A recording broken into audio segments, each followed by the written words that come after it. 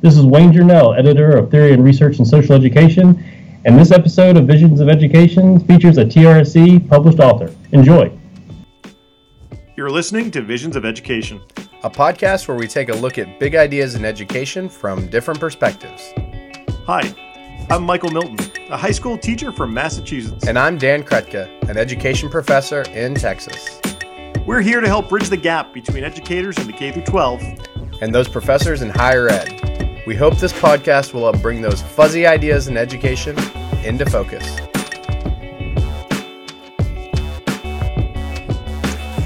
Dan, as a fellow educator, I do have a question for you. Where do you learn to teach? Oh my. I know. All the ways. I feel like I need to tell some kind of, like, I need a poem to like respond to this question, right? I think because it is, right? Like you don't like an acrostic poem, you're going to write teacher, thoughtful. Oh. I didn't think of that. Yeah, I could. Sorry. But that would work, right? I'm actually going to confess I don't know a lot about poetry. I'm a social studies person. I like how we use that as an excuse for like not learning other things. It's like I picked a field. But you know, because we do learn. So let's start with formal, right? So the formal side of it is I was a teacher candidate, and I vividly remember knowing nothing about teaching, which is rather profound after you go to school for 12 years. I like always have a joke with our teacher candidates. I'm like, has anybody started field experience? And they won't raise their hand because they hadn't in our program. And I'm like, oh, well, did anyone get to go to school? And then they all raise their hand. How many years? 12. So you actually all have seen a tremendous amount of teaching in your life, right? And most of us have lessons from that. But then you get into a more formal teacher education program or even an alt-cert program where you're getting some field experiences. And you go into classrooms and are paired with teachers, which can be sometimes educational, sometimes miseducational, I feel like. But if you want to know where my priorities were when I was assigned my student teaching, I actually told a lie because they signed me to Norman North High School. But yeah, the woman I had a crush on, she was at Norman High. And so I told them I didn't own a car, which is funny because now I don't own a car. So it came back around. And anyway, it only took about 5 more years before she started dating me. But then we got married. So did you go to Norman High? I did my student teaching at Norman High. They didn't have any good placements left. And my teacher who I was with would just leave because he'd never taught Oklahoma history, and he just would have me teach it, which was good in some ways. I think I did some good things, and like otherwise was totally overwhelmed, right? Like it was too much history to learn and be ready to teach the next day, which was a good preview for the first few years of teaching whenever I taught a new subject. But I learned a lot then, but I also think if there's a lot of other places in the world you can learn to teach. I mean, where do you think like you learn to be a teacher, right? Like thinking broadly.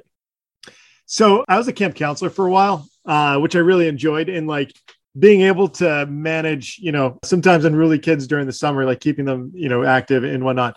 That was definitely a challenge. And talk about classroom management. That was a heck of a time. Although we also had canoeing too. And so if kids were being really, I could tip them over in a canoe. Not that I often did that, but most of the time they would tip it over on us. It was a fun summer or fun few summers.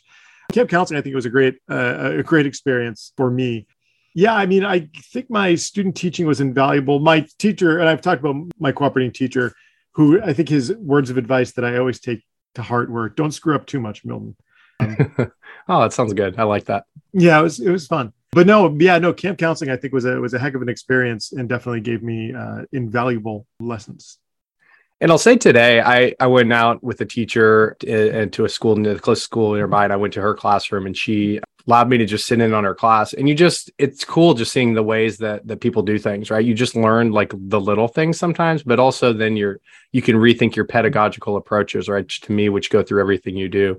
But I think the other thing is one thing we're talking about teaching is like kind of directing and helping people learn. But I think another big part of this is thinking about like, what are our aims, right? Like we're teaching for what type of society, and what are we trying to do?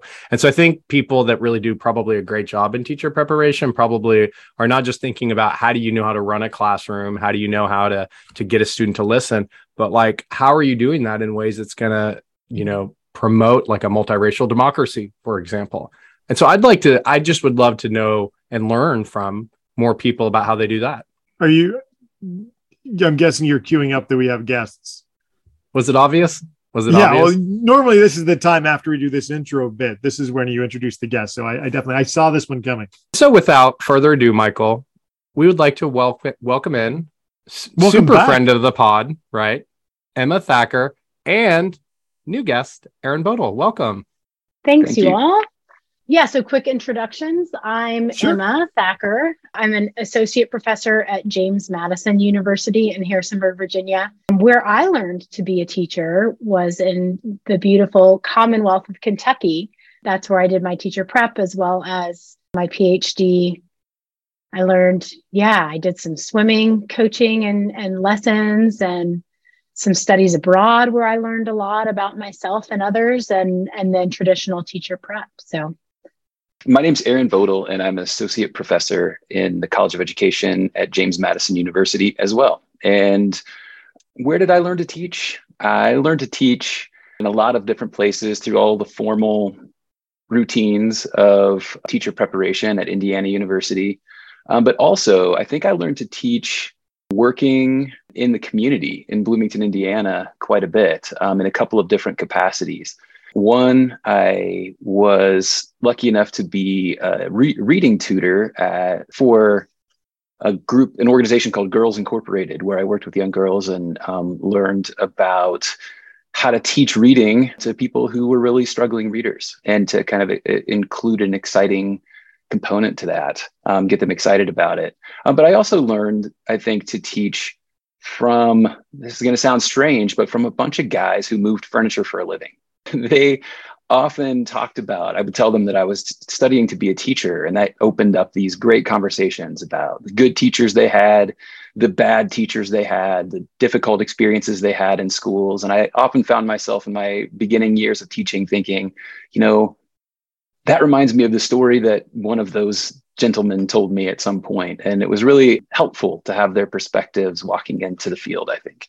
Yeah, isn't it interesting the people like in our lives, whether it's random or people close to us who teach us these different lessons that actually have a lot of implications for teachers, right? For some reason, as you were saying that, I was just thinking of my paternal grandmother, who just was like never judgmental of anyone. And I was like, it's a really good disposition for a teacher to have, right? Like she just never, she gave everyone a chance, which is, I think, a good place to start. And then when they did some bad things, she didn't dwell on it ever. She just moved on. And that's how she kind of lived her life. So I was thinking, I certainly like think of that sometimes and be like, okay, be more like grandma, like move on, don't say anything. It's okay. But all these, we can learn from so many people who have dispositions that are really appropriate for teaching. But in this case, you all have done quite a bit of research, right? Which I think we can talk about, that informs not this discussion, but takes it a little bit further and allows us to think about this, I think, in a lot deeper and really important ways for the direction of our society. And so you published an article in Theory and Research in Social Education. So first off, congratulations on your publication. thank you. And the article is titled Seizing the Moment, a critical place-based partnership for anti-racist elementary social studies teacher education. Can you all tell us about this project?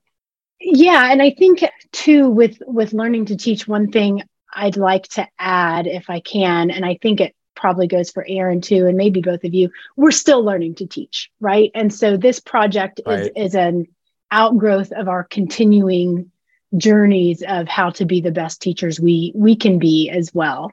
But yeah, so this particular project really has been a long time coming. It focuses on this, as you said, like an anti-racist elementary social studies class that has a place-based component at James Madison's Montpelier, which clearly is a site of racial trauma and a really complex site and complex histories there. So Erin and I really I was thinking this morning, started this partnership. We started talking about it kind of in spring 2016 and really started working with the archaeologists at Montpelier in the fall of 2017, which those of us in Virginia have been reminded this is about the 5-year anniversary of when we started this partnership, and also of the white supremacist rallies in Charlottesville.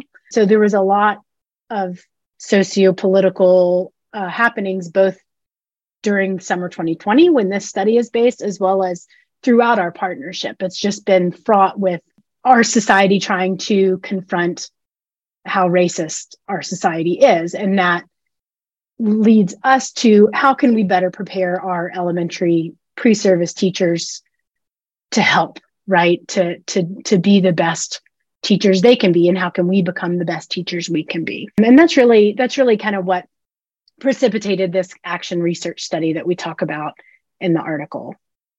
Adding to what Emma has already said, I think in addition to that, we teach at a university, James Madison University. And we obviously are teaching pre-service teachers, a predominantly white group of people at an institution that often doesn't invite or hasn't invited historically a critical perspective of its namesake. And so in addition to all the things that were happening and all of those impetus that Emma described, we really wanted to also invite our pre-service teachers to think critically about the history that they were sort of immersed in, what kinds of narratives were being valued, what narratives were devalued within that space, and how could we invite them to think in more complex ways about those histories.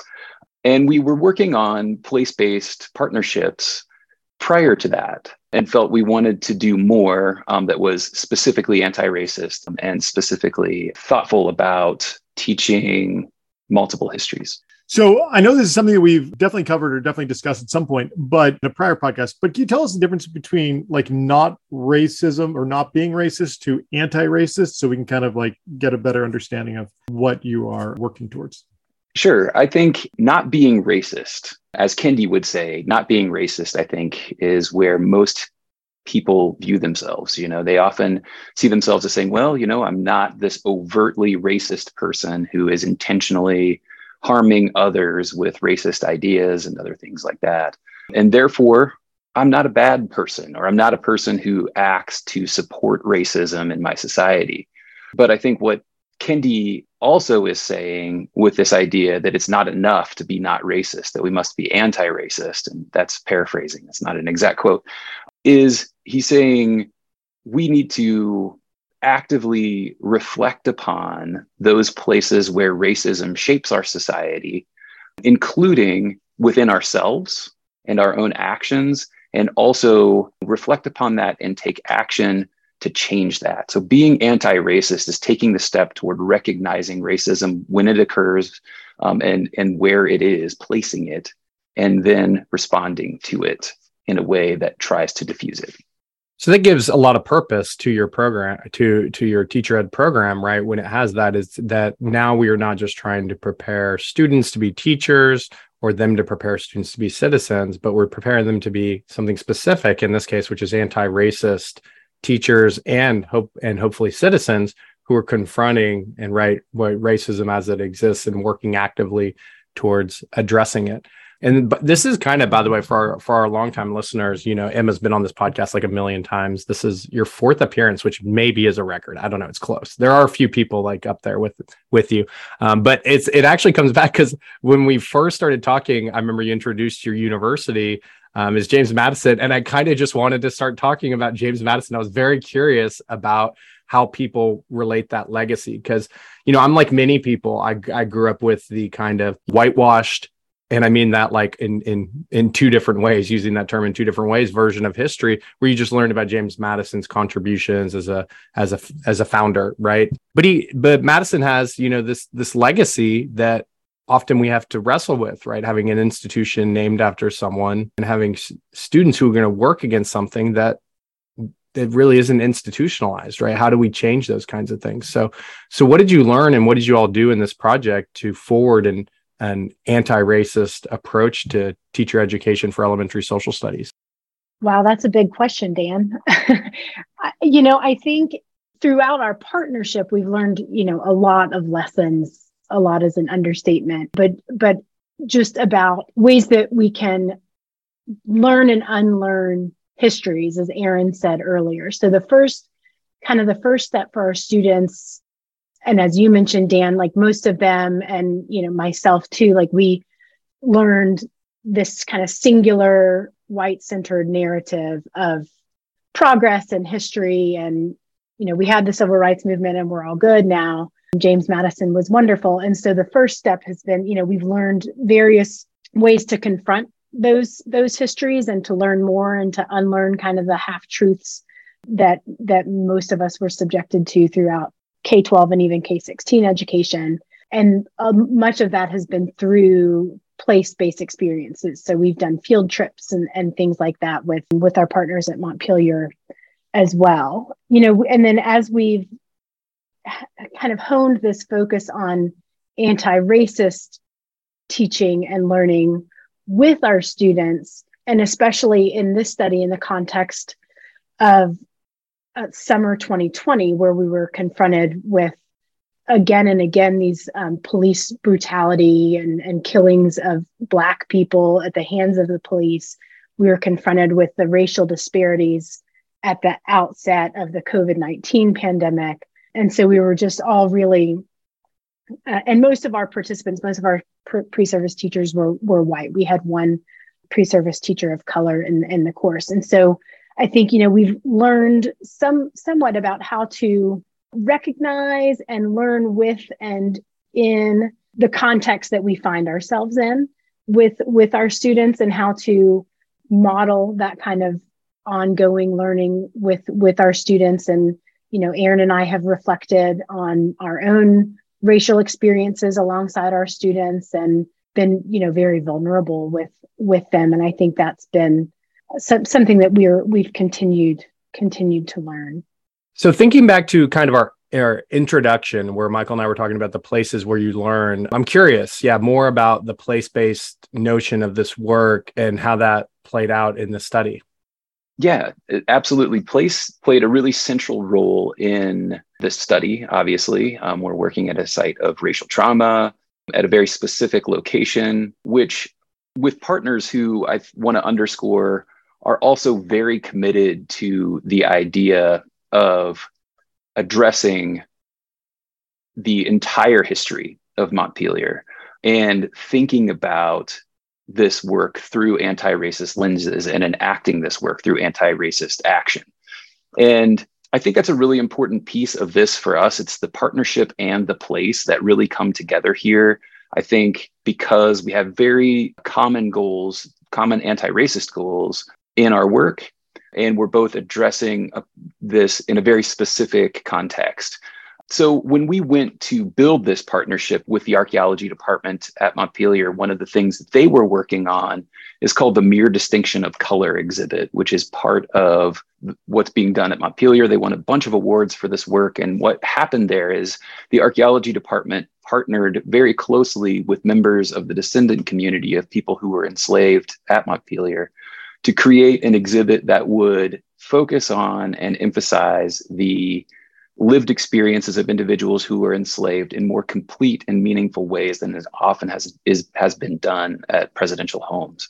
And this work was a very close partnership in and of itself, where in many ways the descendant community was leading the way in terms of how the histories of those individuals who had been enslaved at Montpelier were being narrated within that space. And so we were very attracted to that and interested in the idea of how that work came about. And we wanted to really find ways for our students to take part in that partnership. And I think for me, one of the big takeaways that from that partnership and from our partnership within all of that with them has been, one, that when we create partnerships, when educators of any kind create partnerships, it's very important to find like-mindedness, to say, how are we working together in this process? How can we work together to continue to educate with a purpose and some intentionality? And in addition to that, obviously, I guess I would add that specific places play a really important role in that, especially when we're attempting to address issues of injustice and racial trauma and other forms of trauma within our society that we're trying to confront. When we invite students into really thinking about the ways space and place shape, maintain, and are inscribed with injustice, we give them a set of tools they can use to analyze those spaces. And as what Grunwald, a critical pedagogist, would say, is to re-inhabit spaces, to decolonize our minds and to re-inhabit spaces in more just ways. So you talked about how they were creating like a really unique setup with the descendant community. What was what's an example of that? And how did your teachers, your educators who were there, how did they kind of experience it? What were their perspectives of it? So one particular artifact comes to mind that's highlighted in the exhibit Aaron mentioned in the Mere Distinction of Color exhibit. And that is like a pipe bowl that they found on this archaeological dig. That's a mason. It's got a mason symbol on it. And so the archaeologists who, similar to education, where we have a whole lot of white teachers and need to up our representation of teachers of color, all the archaeologists are also white. And they were thinking about, was Madison a Mason? We've never, looked into this. And a descendant said, well, let's think where we found this artifact. They found it in the South Yard, which was where some of the enslaved community lived. And she said, we Black people have this long history of being Masons. So she used her expertise, her family history, her knowledge, and the partnership. She was there with working with the archaeologists to interpret that artifact more correctly. And then now visitors who go to Montpelier, our students and ourselves included, can learn about that. That's powerful to think that the archaeologists, right, kind of had to be corrected by, family members who looked at it differently, who didn't look at through, I guess you would say, like the white gaze or their kind of white, like, worldview or perspective. And it's interesting in teacher education. We have these kind of, or even in education in general, we'll talk about like making the classroom come alive, right? You hear people say like, get it. And I think the point is that classrooms are these closed off spaces that are very dead, right? Like they're meant to like isolate you from the environment, from the rest of the world, so you can concentrate, study, and do other things. But of course, this is now getting into my, my little soapbox about technology, but with all technologies, you lose something, right? And so I think the problem is we can really be disconnected from our neighborhoods, from our natural world, from our historical sites that we need to be connected to. And so I would think that bringing students to these spaces would affect them in ways that are hard to probably measure or even take into account, which is a difficult thing in a study. But even when I've been to museums recently, I'm probably the similar site for me is I went to the Greenwood Rising Museum in Tulsa, which is brand new and didn't exist when I was young. As if you know the history of the Tulsa Race Massacre, it was for a long time hidden in a very like conspiratorial fashion, actually. And going there, I'm just like, every student needs to be here. Like, that's how I felt in the moment. But when you go back to your classrooms, it's hard to get out of those classrooms because we've created spaces for teaching. And so I'm kind of curious, like, about like the sustainability of this, both in just making it happen, getting out of the classrooms and going to places, but then also the maintenance of anti-racist work, because we know what's happened in this country, right? Like during the George Floyd protests, like, white Americans had their 10 minutes of caring about race, and we're back right where we were, right, with the kind of the reaction even coming harder to now we're banning the work of Black people. In my area, Black principals have been fired. And so it's frustrating to see that people back to normal, but I guess it shouldn't be surprising. That's kind of been American history. So I'm curious about this, like if you have any advice for the sustainability of this type of work of getting outside of our classrooms, but also maintaining, anti-racist critical work in education.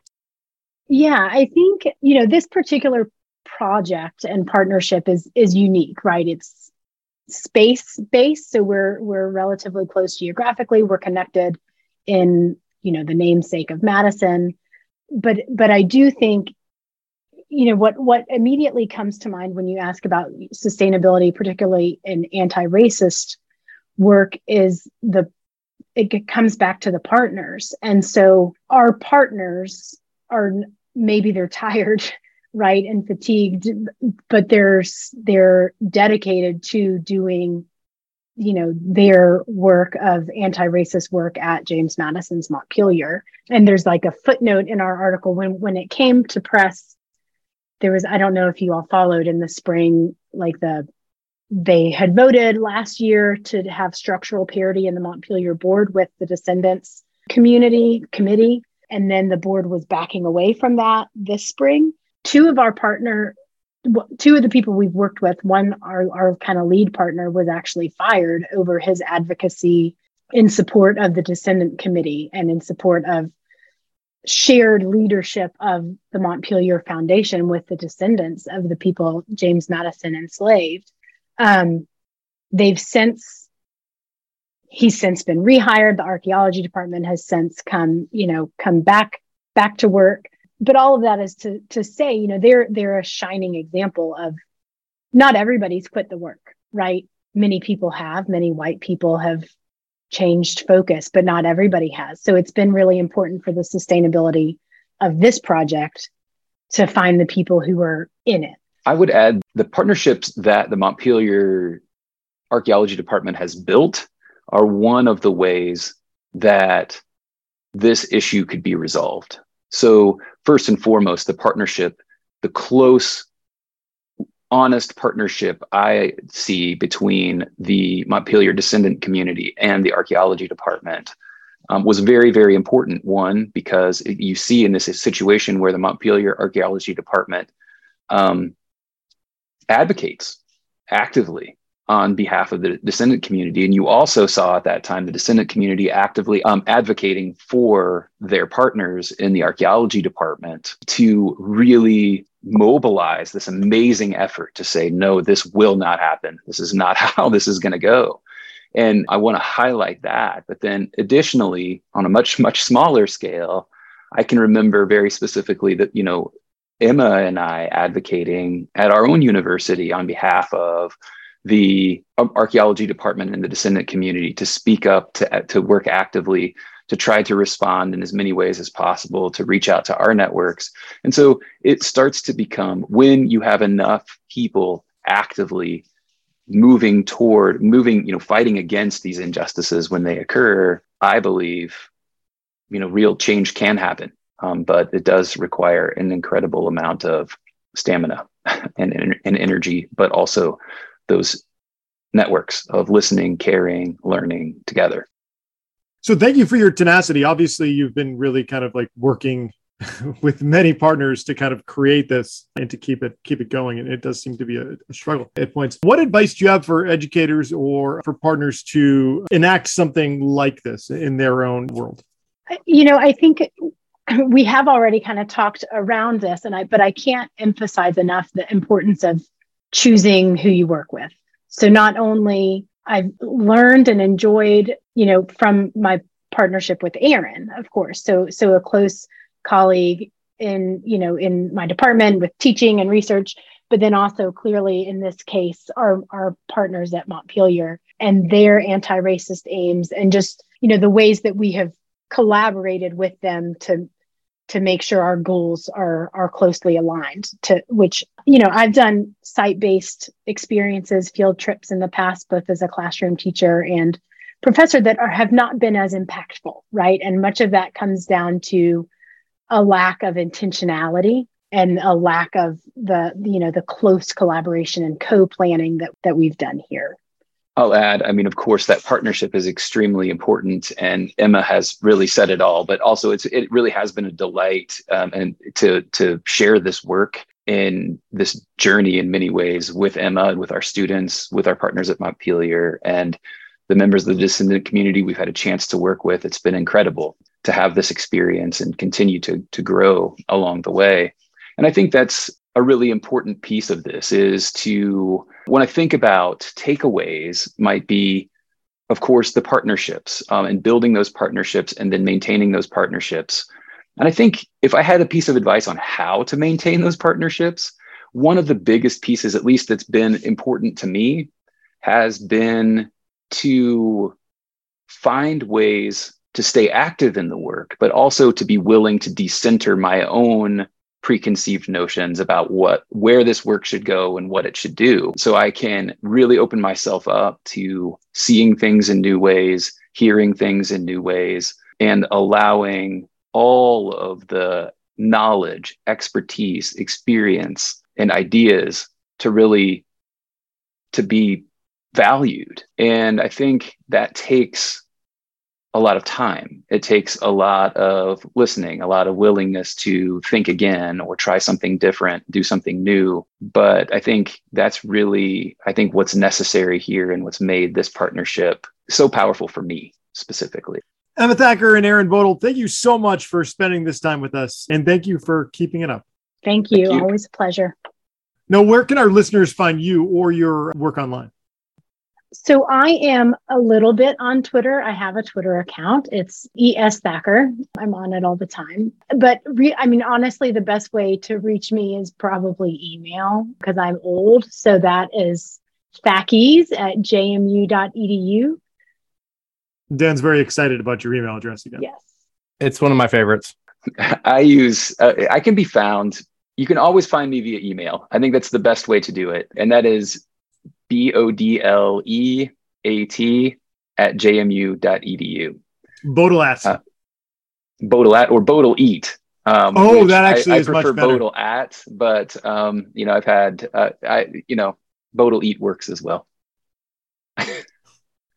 My email, when I signed up, I just did dank@ou.edu when I went to undergrad, which quickly was just dank@ou.edu. So there you go. I did not intend that. Thank you both for joining us today. We certainly hope to continue the discussion in our limited but very meaningful emails we're going to send to each other. Sorry, in my new role, I'm all about limiting emails and using it restrictively so that we have time in our lives. But thank you all both for joining us. Now, at the Visions of Education podcast, we are all about sharing the learning. If you're doing something fun or creative in education, or you just want to chat, and we get it, we're there. And we're here. Hit us up at Visions of Ed on Twitter. And if you haven't already, subscribe to Visions of Education on Apple Podcasts, Spotify, Stitcher, Google Play, and anywhere you'd like us to be. We're doing coffee shops sometimes. Oh, we are. And if you write us a 5-star review, we'll read it on the air. We really will. Michael, we probably need to go double check and make sure we don't have some because we've been saying that for a few episodes and haven't read any recently. But they're coming. Michael and I are not liars. We would also like to thank Zach Seitz of Wiley High School and the University of North Texas for his editing skills. You can find me on Twitter. I'm at Dan Krutka. And I'm at 42 Thick Feet. Until next time, this is the Visions of Education podcast. Signing off.